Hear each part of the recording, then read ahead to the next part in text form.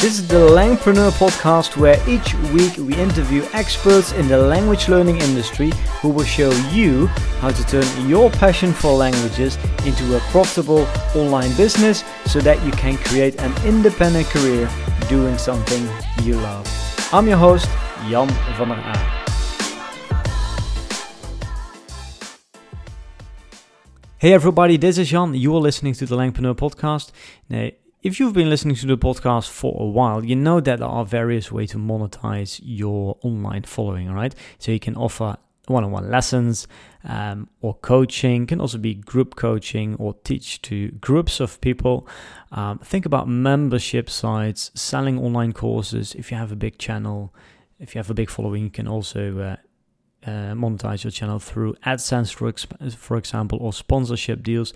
Now, one way to monetize your following we haven't talked about yet is by doing that through Patreon. And I mean, based on the numbers that I know, talking to lots of Langpreneurs, I don't think that Patreon can be as profitable as selling online courses, but it might be a good option for you. It could be a good option for you if you don't have any courses yet, because it can be quite lucrative, and it doesn't, it's not going to require a lot of your time or effort. So today I have invited Matt Bonde from the popular YouTube channel Matt vs. Japan, because he's doing very well on Patreon. And the thing is that people only start making donations if they really care about what you have to say, right? They really care about your message. So if you want to make it work, you need a following of raving fans who really care about what you do. And that's exactly what Matt managed to build over the last few years. So in this interview today, we are going to talk about how Matt built a following, a very strong following, and how how Patreon has been working very well for him. Of course, in the interview, we also talk a bit about the background of the people that we interview here. So we're going to talk about Matt's background, how he created a language learning movement, because that's really what it is, a strong following, and how he monetizes his channel through Patreon, pros and cons of Patreon, and he's also going to share the best tips for you guys. Some of the lessons that he has learned over the last few years building his platform. So without further ado, let's get started. Here is my interview with Matt Bonde. Hey Matt, welcome to the Langpreneur podcast. Tell the people who you are and what it is you do. Yeah, thanks so much for having me on. So my name is Matt. I have a YouTube channel called Matt vs. Japan, where I talk about my personal experience learning Japanese to a pretty high level in a relatively short period of time without living in Japan, or largely without living in Japan. And also just language learning in general, more kind of abstract theory ideas about how it's best to approach learning a language, as well as some of just the nitty gritty of like, how do you make flashcards?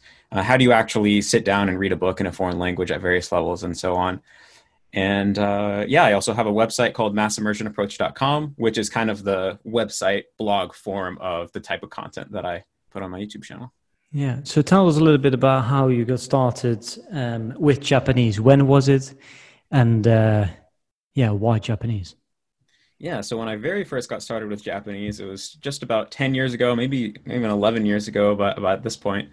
And I was a freshman in high school, and I had never really been interested in foreign languages at all before, or foreign cultures or anything, but I kind of started watching anime, just kind of stumbled across it, and something about the way the language sounded and the art of the anime just really pulled me in and just gave me this really intuitive sense that I want to learn this language.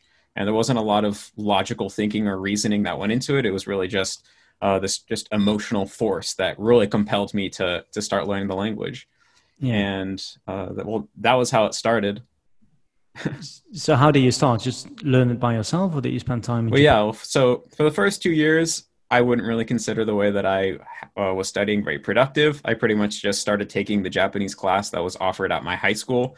And I was lucky enough to have a high school that offered Japanese classes. And then I was pretty motivated. So over the summer, I went to my local community college to take the second year of Japanese classes, so that when I was a sophomore in high school, which is the second year of high school in American terms, I was able to go straight into the third year Japanese class, and I was doing well in the class, especially compared to the other students, because most of the other people in the class weren't particularly motivated. They were just forced to take a language class, so they chose Japanese. And I actually was motivated to learn.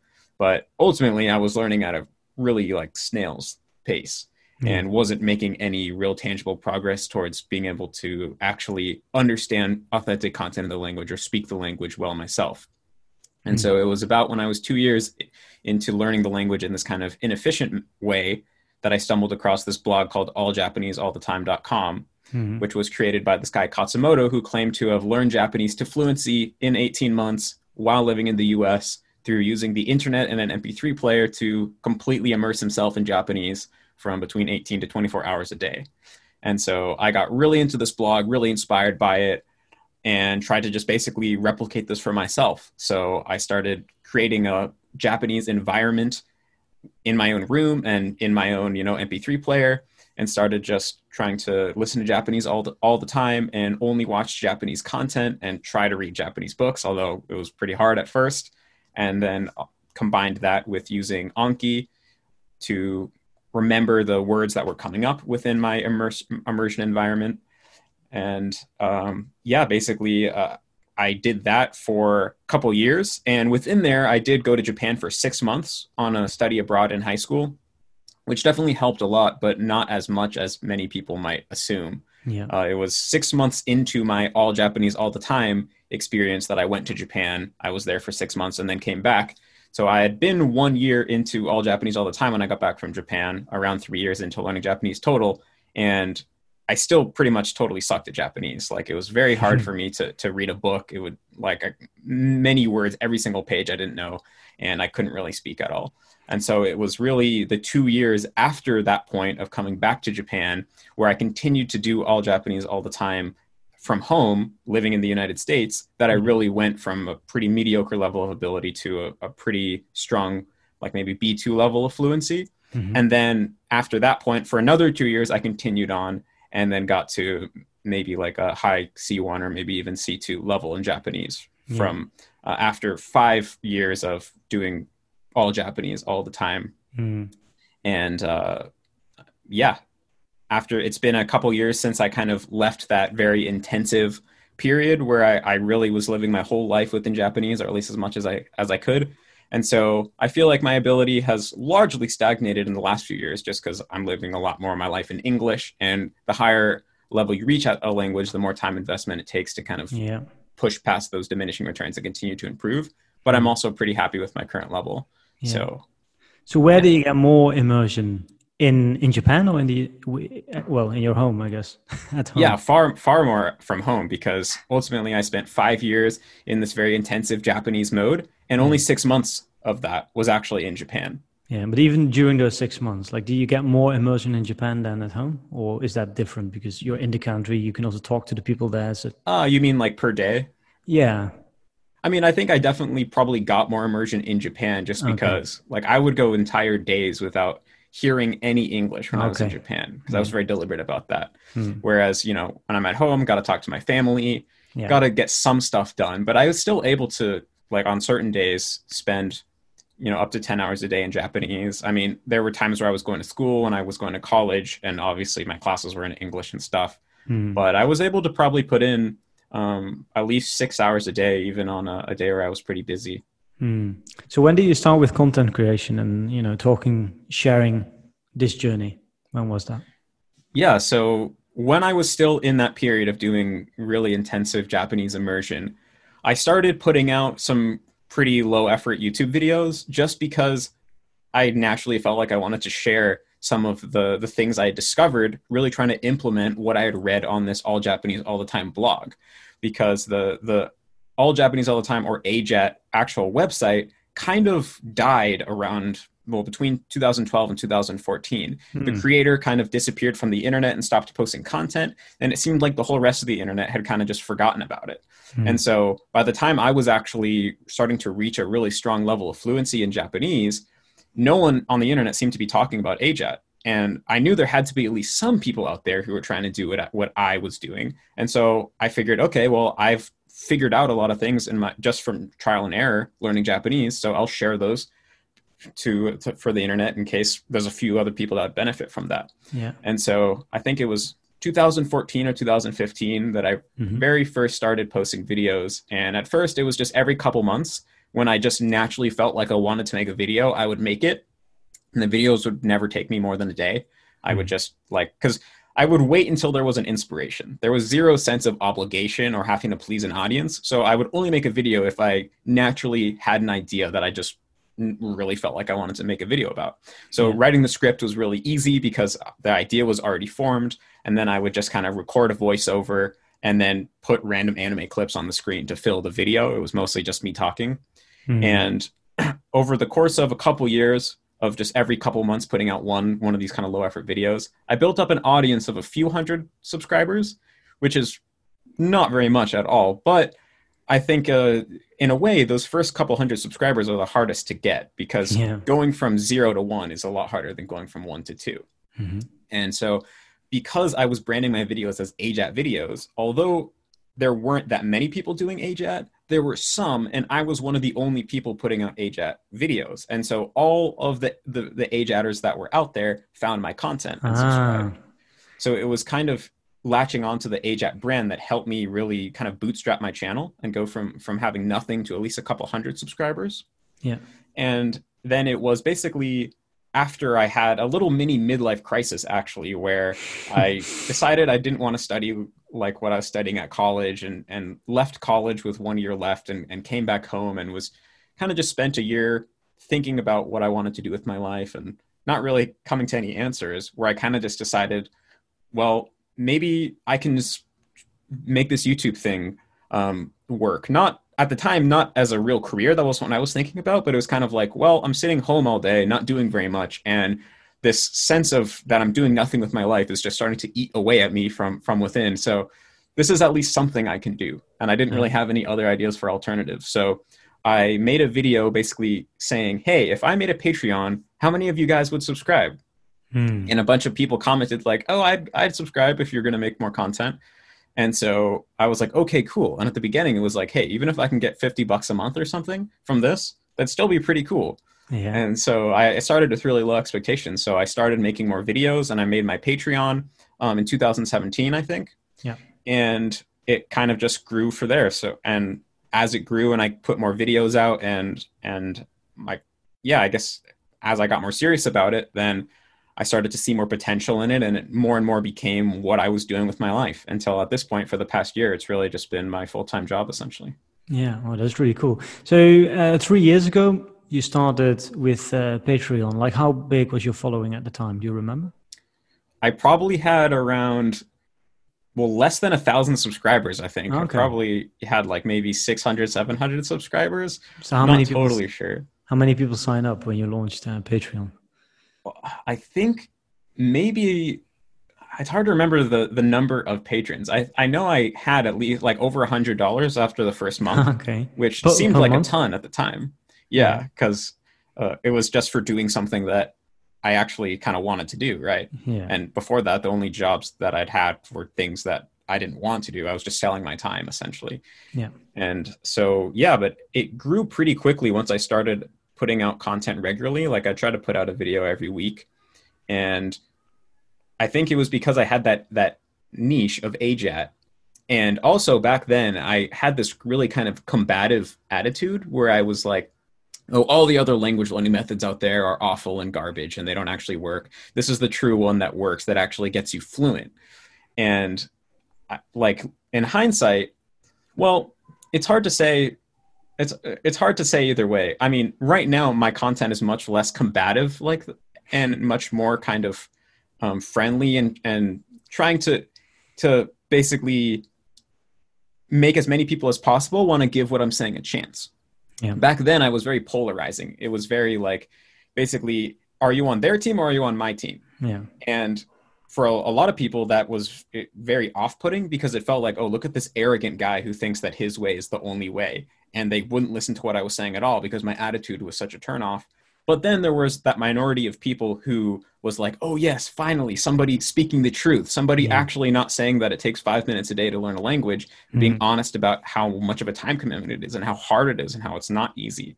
And so what happened in that first year when I had this kind of immature, combative attitude is I built up a core audience of people who were really, really true fans, and also made the rest of the language learning internet who knew about me kind of hate me. And so over time, I've started to kind of soften up a bit and try to make my content more approachable. And it's been pretty successful in the big picture, because now I have over 50,000 subscribers and more people are watching my videos every day. But there's still a minority of people who know me from that period 3 years ago when I was really combative and still hate me for that. And so I'm still kind of suffering from the bad reputation I made myself back then. So some people in marketing recommend to be polarizing, because that's how you gain real fans, right? People who stand up and fight for what you have to say. But yeah, then of course, on the other hand, you're also going to have more haters and trolls, but at least people are going to talk about you. So what would you, I guess you soften down a little bit. You think that's a bad thing to do? Like, what would you recommend to people who just get started? Or maybe at the beginning, they need to be more polarizing, and then later on they can. Yeah, well, also I'm ultimately not that knowledgeable at marketing, so take everything I say with a grain of salt. But I would imagine that it would depend on what your goals are, right? Yeah. Because if your goal is to just build a big following as quickly as possible, then it probably does make sense to be pretty provocative and polarizing, because that's what's going to get people to talk about you, right? Yeah. Even if you have good content, if there's not something that makes you stand out from the crowd, then no one's going to go out of their way to really watch their content or share your content with other people and things like that. And so in a way, that's why I said I can't say that I regret the strategy that I took, because ultimately it worked out pretty well. Yeah. And I still think that my content is polarizing, even though I've softened it up a bunch, because I have a bunch of opinions that are pretty different from the mainstream. Like, one of the things I say is that it's not a good idea to speak the language you're studying right off the bat. It's good to wait between 6 months or maybe as long as 2 years, depending on what your final goal is and what language you're learning, to start speaking, and just focus on input and comprehension at that first period. And I have a lot of reasoning for that, but that's directly opposed to what a lot of other people say, right? That they speak from day one. So maybe what really matters here is that you stand out from the rest, right? And you can do that by being polarizing, or by maybe, having a very specific niche, so Japanese, and then that specific approach. That's also a way to stand out, right? Yeah. And I'll say I am trying to spread out from just Japanese, but it's hard because for a while I was just Japanese, and that's my specialty. So I can provide a lot of specific value in Japanese. Like, another thing is I talk a lot about this thing called pitch accent, which is an aspect of Japanese pronunciation, which until very recently has been very neglected within the Japanese learning community at large. And it's still a very controversial topic, where there's a lot of people who say, oh, you shouldn't worry about that. That's a waste of time. That only matters if you're a pathological perfectionist. And so when I say that pitch accent is important and how to study it, that also kind of brings me a lot of attention. But I can't really go into topics on that level for other languages that much, because I just don't have the knowledge, the specialty knowledge of it. Yeah. So how did you grow the channel? Like, do you have some tips, or what were some of the things that have worked really well for your channel so far? Yeah, well, I think what my strategy was early on, I was very focused on that niche, and I really wasn't worrying about what my videos would look like to people who didn't already get it, so to speak. So I was assuming that they already had read the AJAT website, and that, basically in my mind, I created this kind of binary between people who kind of get immersion learning and people who don't get it. And I wasn't worrying about the people who don't get it, because it was kind of like, that's such a big hurdle to try to convince people that immersion learning is legitimate if they don't already get it. And so instead, I was just focusing on the people who already got it. And because there was so few YouTubers or just language learning content creators talking about immersion learning, or at least this particular style of immersion learning, I was able to really corner the market, so to speak. And I was really just targeting it towards them. And so I think I just was able to have a lot of ideas of just content that would be useful to people, but hadn't been created yet. Like one of the things I did that is a video I actually have removed, but I'm going to make a new version of, was this video where it was just a map between your first day learning Japanese until you're at like a really high level of fluency. And I broke down the whole process into 5 stages, and I wrote exactly what to do in each stage and roughly how long it would take. And I think this video was just really eye-opening for a lot of people because no one else said like, here is the path to start to actual fluency. Everyone else talks about beginning until like mid-intermediate level, but no one talks about what happens after that. And I think the reason why people don't talk about that is because, well, first of all, maybe they don't really know how to break past that intermediate plateau and get to fluency. But also, there's so few people who make it that far that from a marketing standpoint, maybe it feels like it's kind of inefficient to be talking about something that only 1% of people are ever going to reach anyway, right? Like Duolingo is really focused on the beginning stage because probably 95% of all language learners are at the beginning stage of whatever language they're trying to learn. But the other side of that means that for those 5% of people who are really serious about reaching fluency, no one is making content for them. And so I was able to kind of corner that market. And then over time, as my following grew, I started to make videos that were actually trying to sell people on immersion learning. So I kind of transitioned from making content just for people who already got it to trying to sell people who didn't yet get it. And it wasn't that was what all my content was, but I started to do like 50-50 between like talking to the people who already got it and giving them tips and advice, and then actually trying to convince people. And what I found was that trying to make that content that tries to convince people about why immersion learning works really helped my channel grow because my core audience actually really was supportive of that content, even though it didn't necessarily teach them anything new.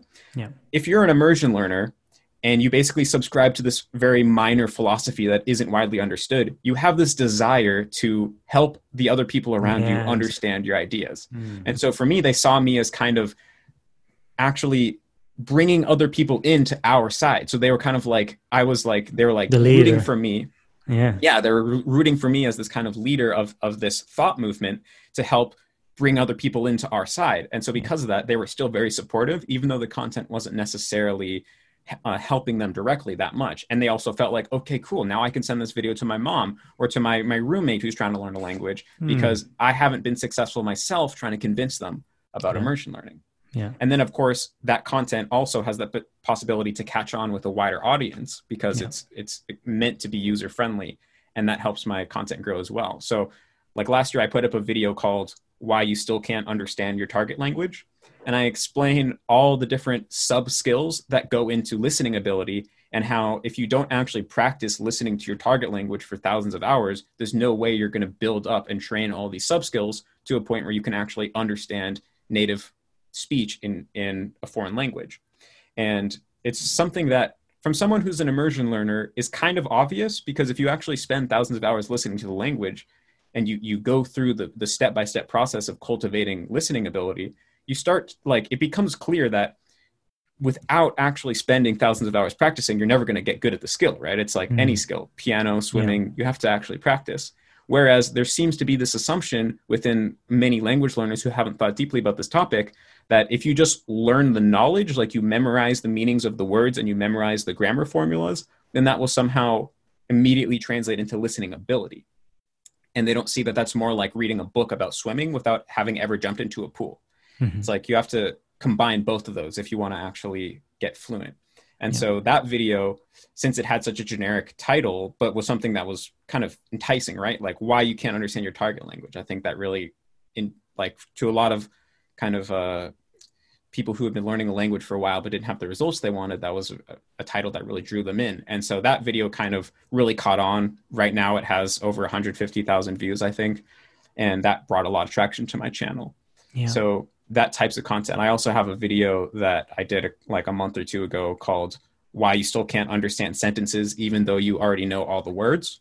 And that was a similar thing of just basically explaining that language is a skill you need to practice. And it's different from a kind of academic discipline where the knowledge alone is enough, or the knowledge alone is the end all be all. That it's the knowledge is a good first step, but you have to actually put in practice consuming content in your target language to translate that knowledge into an actual skill. It's really interesting. So if we try to summarize here why your channel has been a success so far, um, well, then how can we summarize it? So basically by choosing a niche, right? In the first place, Japanese, and then having a very specific approach, and then maybe also having an approach that not everybody agrees with, Hmm. so that you really create an army of people who support what you do, who stand up and who support you, who share your videos, who give you the likes. I guess you also get a lot more engagement if you're not doing the mainstream thing, right? So all about being unique. Um, Yeah, yeah. And I well, also that's think yeah, that there's kind of just more and more this hunger or this need for the type of content that I'm making, where people at large are realizing that things like Duolingo don't take you to fluency. And there's more and more people who they've been trying to learn a language for a while, but just not getting the results. And they kind of are starting to intuitively understand that something is missing.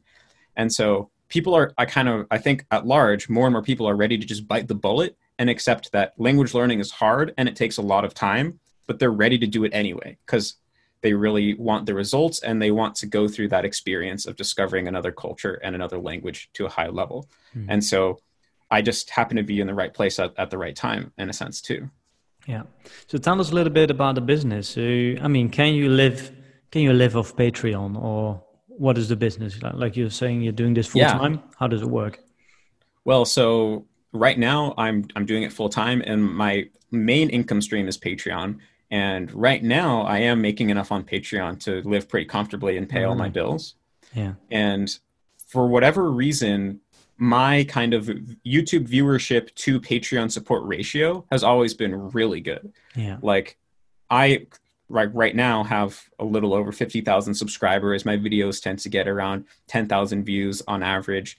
Yet when I look at my Patreon support, a lot of times I'll see that I have a lot more supporters on Patreon than people who might have millions of subscribers and get hundreds of thousands of views.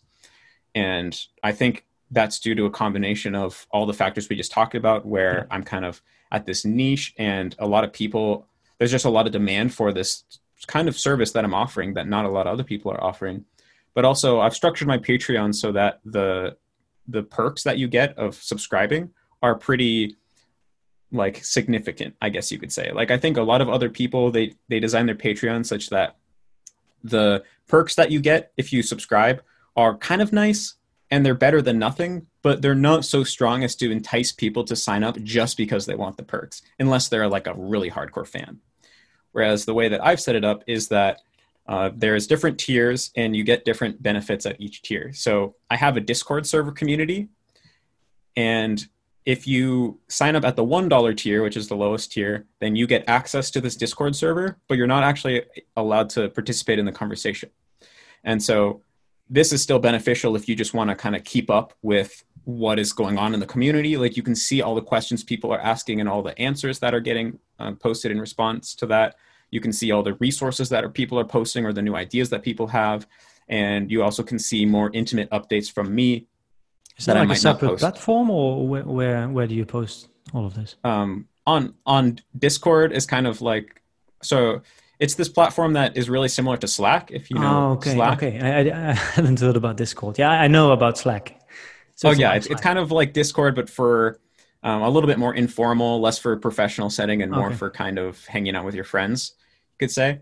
And so you can create these. I guess you could call it like they're called servers, but it's basically a chat room Yeah. Okay. where there's different channels in the chat room. So there's like one for general, one for asking questions, one for Japanese specific stuff, one for Chinese specific stuff.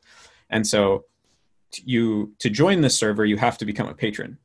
And so if you at the $1 tier you can join this chat room and see what's happening, but you can't actually speak yourself. You can Hmm. only view, you can't participate.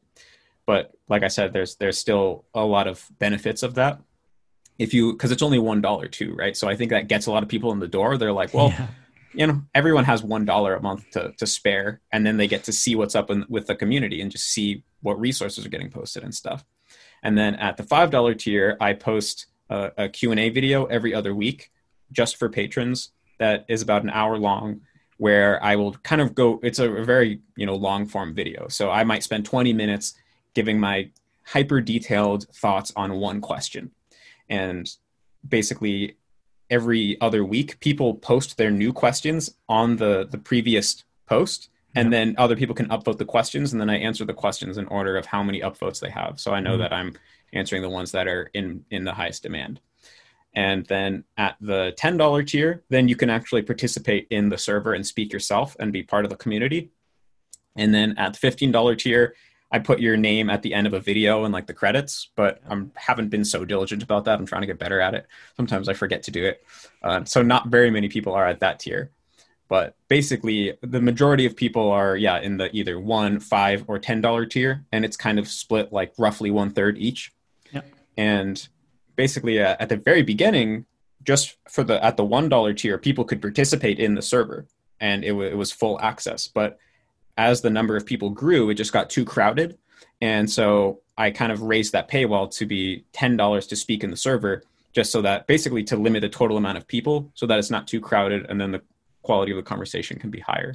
Yeah. And so I think for a lot of people, they're subscribing partly because they want to support me, but also just because they want the benefit. Like if they're serious about language learning, then they want to hear these Q&A videos, because that's also where I talk about my newest ideas and kind of can respond to other things that have popped up in the community. So if you really want to keep up with what is the latest and greatest from me, then that's the best way to do that. And then also a lot of people, the community is really valuable because they get to meet other people who are doing the same technique and are applying the same ideas.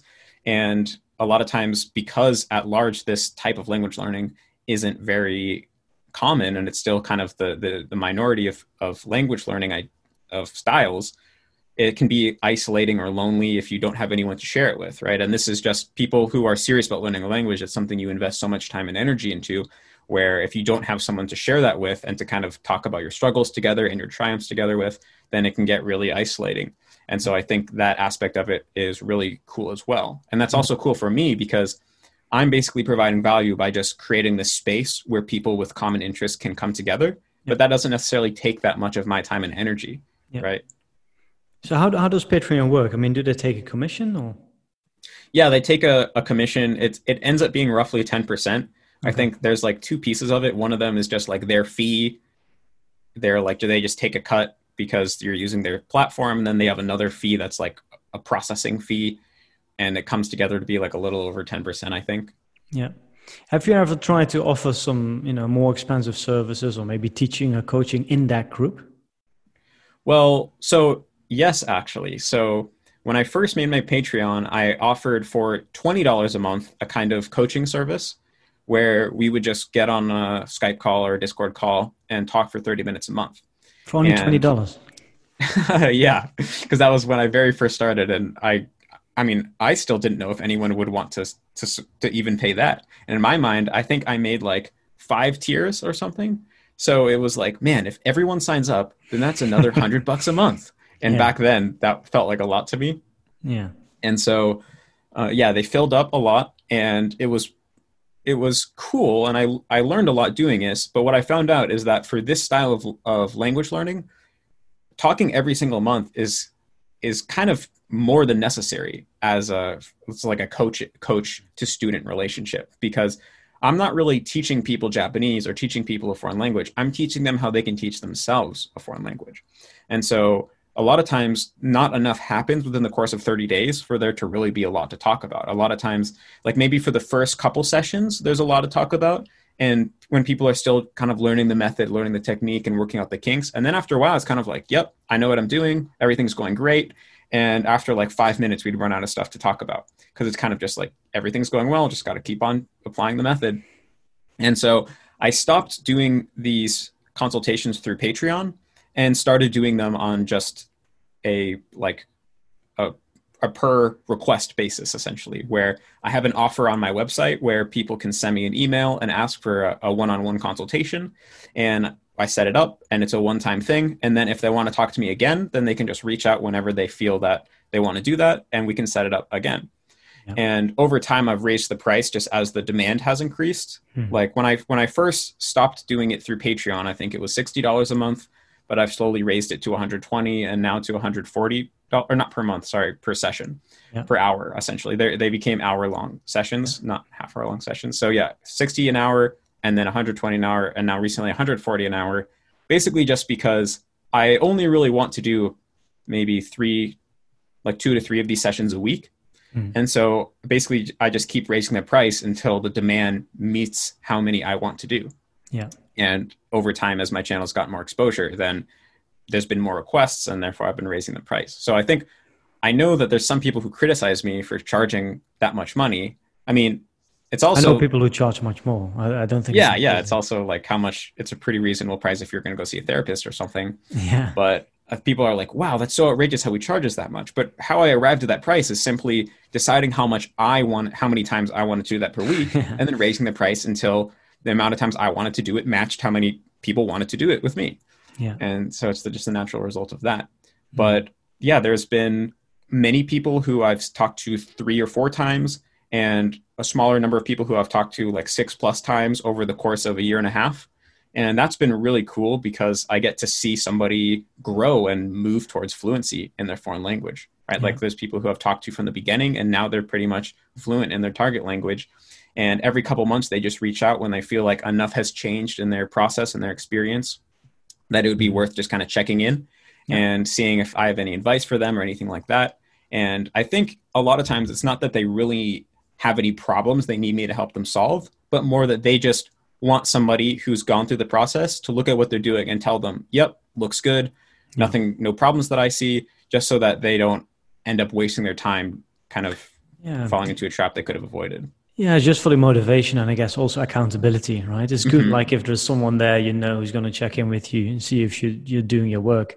And especially if they watch your YouTube videos, they admire you, they don't want to let you down. So yeah, totally. I see how that could work. Have you ever thought about selling packages, for example, where you say, coaching package, 6-month plan, every month we meet once and then put a high price on that? Or is that that's a pretty good idea. I haven't really... Well, someone else has suggested that to me, and I kind of totally forgot about it until just now when you had that idea. But yeah, that could be a good idea. I should think about something like that. Yeah, or maybe group coaching, like with multiple people in one group, so then you don't have to charge. Yeah, that would be cool too. Well, I kind of do have an idea of maybe one day kind of doing some kind of course where I'd have a cohort of people, and I'd work with that maybe 10 to 15 people. Yeah. Like once a week for the course of a month, and then maybe once a month after that for a period of months to kind of help them start the process. Yeah. And because one of the cool things about doing these coaching sessions is that I get to learn a lot about what people struggle with and what things aren't clear. And then that informs my content creation. So it's really a great thing because I get paid, and then also it's really great marketing research. Yeah, exactly. So I think if I had a more formal structure where I could work with a group of people consistently over a longer period of time, then there'd probably be additional insights that I could come to about what works for people and what doesn't work. That's hard to see on just one-time sessions or something like that. Yeah. And you have that group of, what was the name of the platform? Discord. Like that's like Discord, right? So you see all those people chatting there and asking all these questions. And that's, of course, one source. There's like one source of input that you get for your videos, but then when you start doing the group coaching, you actually have people who not just paid $1 or $10 or $20, but who paid much more. And then if you start answering the questions that they are asking you, you start attracting more people who are also willing to spend money, right? So that could be a really good way to attract not just a bigger audience, but also to attract more customers who are willing to pay for your services, right? That sounds good. It was interesting to learn a bit more about Patreon because I had actually no idea how exactly it worked. What about course creation? Ever thought about that? Like creating courses, or are you more about using resources that are already out there? I mean, it's definitely something that I think about. I think a big also part of the reason why I have been successful at growing my audience is that the core content that I've produced has always been totally free. Yeah. And everything I put behind a paywall is kind of like just additional extra content, which is helpful, but not necessary. So I've done everything so far that like the videos on my main channel, which of course it's YouTube, anyone can watch them, are the core of my content in addition to the articles that I have on my website, which are also totally free. And I think with Patreon, although I talked about how I think a lot of it is that people are signing up for the perks, also, one of the more implicit perks is that you get to feel that you're supporting something that you believe in and that you're a fan of. And I think the fact that I'm putting out all the content for free so that anyone who wants to learn a language without spending any money can do so makes people feel a lot better about supporting the endeavor, because it kind of has this almost altruistic feel to it. And so the more that I put behind a paywall, the more it will feel more like I'm running a business instead of running this kind of altruistic endeavor. And I think that will also kind of probably reduce the number of people who are real evangelists, who really feel like they're going to go and tell all their family and friends about what I'm doing. Because right now when they're doing that, they don't feel like they're supporting a business. They feel like they're supporting a movement. But the more that I make it into a business, then the less that will happen.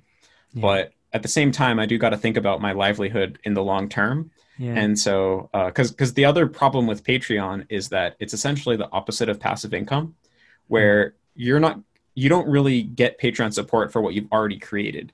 People are supporting you so that you can continue to go on to create more content in the future. And they see that potential of what you could create. And so basically you have to continually churn out new content in order to keep getting the amount of support that you're getting. And this is problematic because eventually I'm going to pretty much say everything I have to say on language learning. And then my choice will either be to basically pivot and do something completely different, or just start repeating myself. And I definitely don't want to just repeat myself, because I hate when I see other people doing that. And so I do think something like a course might be a good way for me to start, basically introduce some forms of passive income into the mix so that I can be more financially stable in the long term, and also maybe do it from a little bit of a different angle so that you can still always apply everything I'm doing for free. But if you want a little extra help in some specific area, maybe I could have a course that covers that. Also, if you have courses, you can generate more money, which means that you're going to have more money that you can reinvest in your business, right? Maybe by hiring, I don't know, video editors. Maybe you don't need that for your videos, but I don't know, like a virtual assistant or somebody who turns your videos into blog posts so that you can attract more traffic. Lots of opportunities there. But that was really interesting to learn more about. By the way, about Patreon, do you get the email addresses or the contact information of the people who sign up? I do get. People need to put in a email. I don't know if it's their main email or not, but I do have a email from all the people. Okay. Yeah. Well, that's good, because that means that you can contact those people if Patreon bans your account. I don't think they're going to do that, because it means they're also missing revenue. But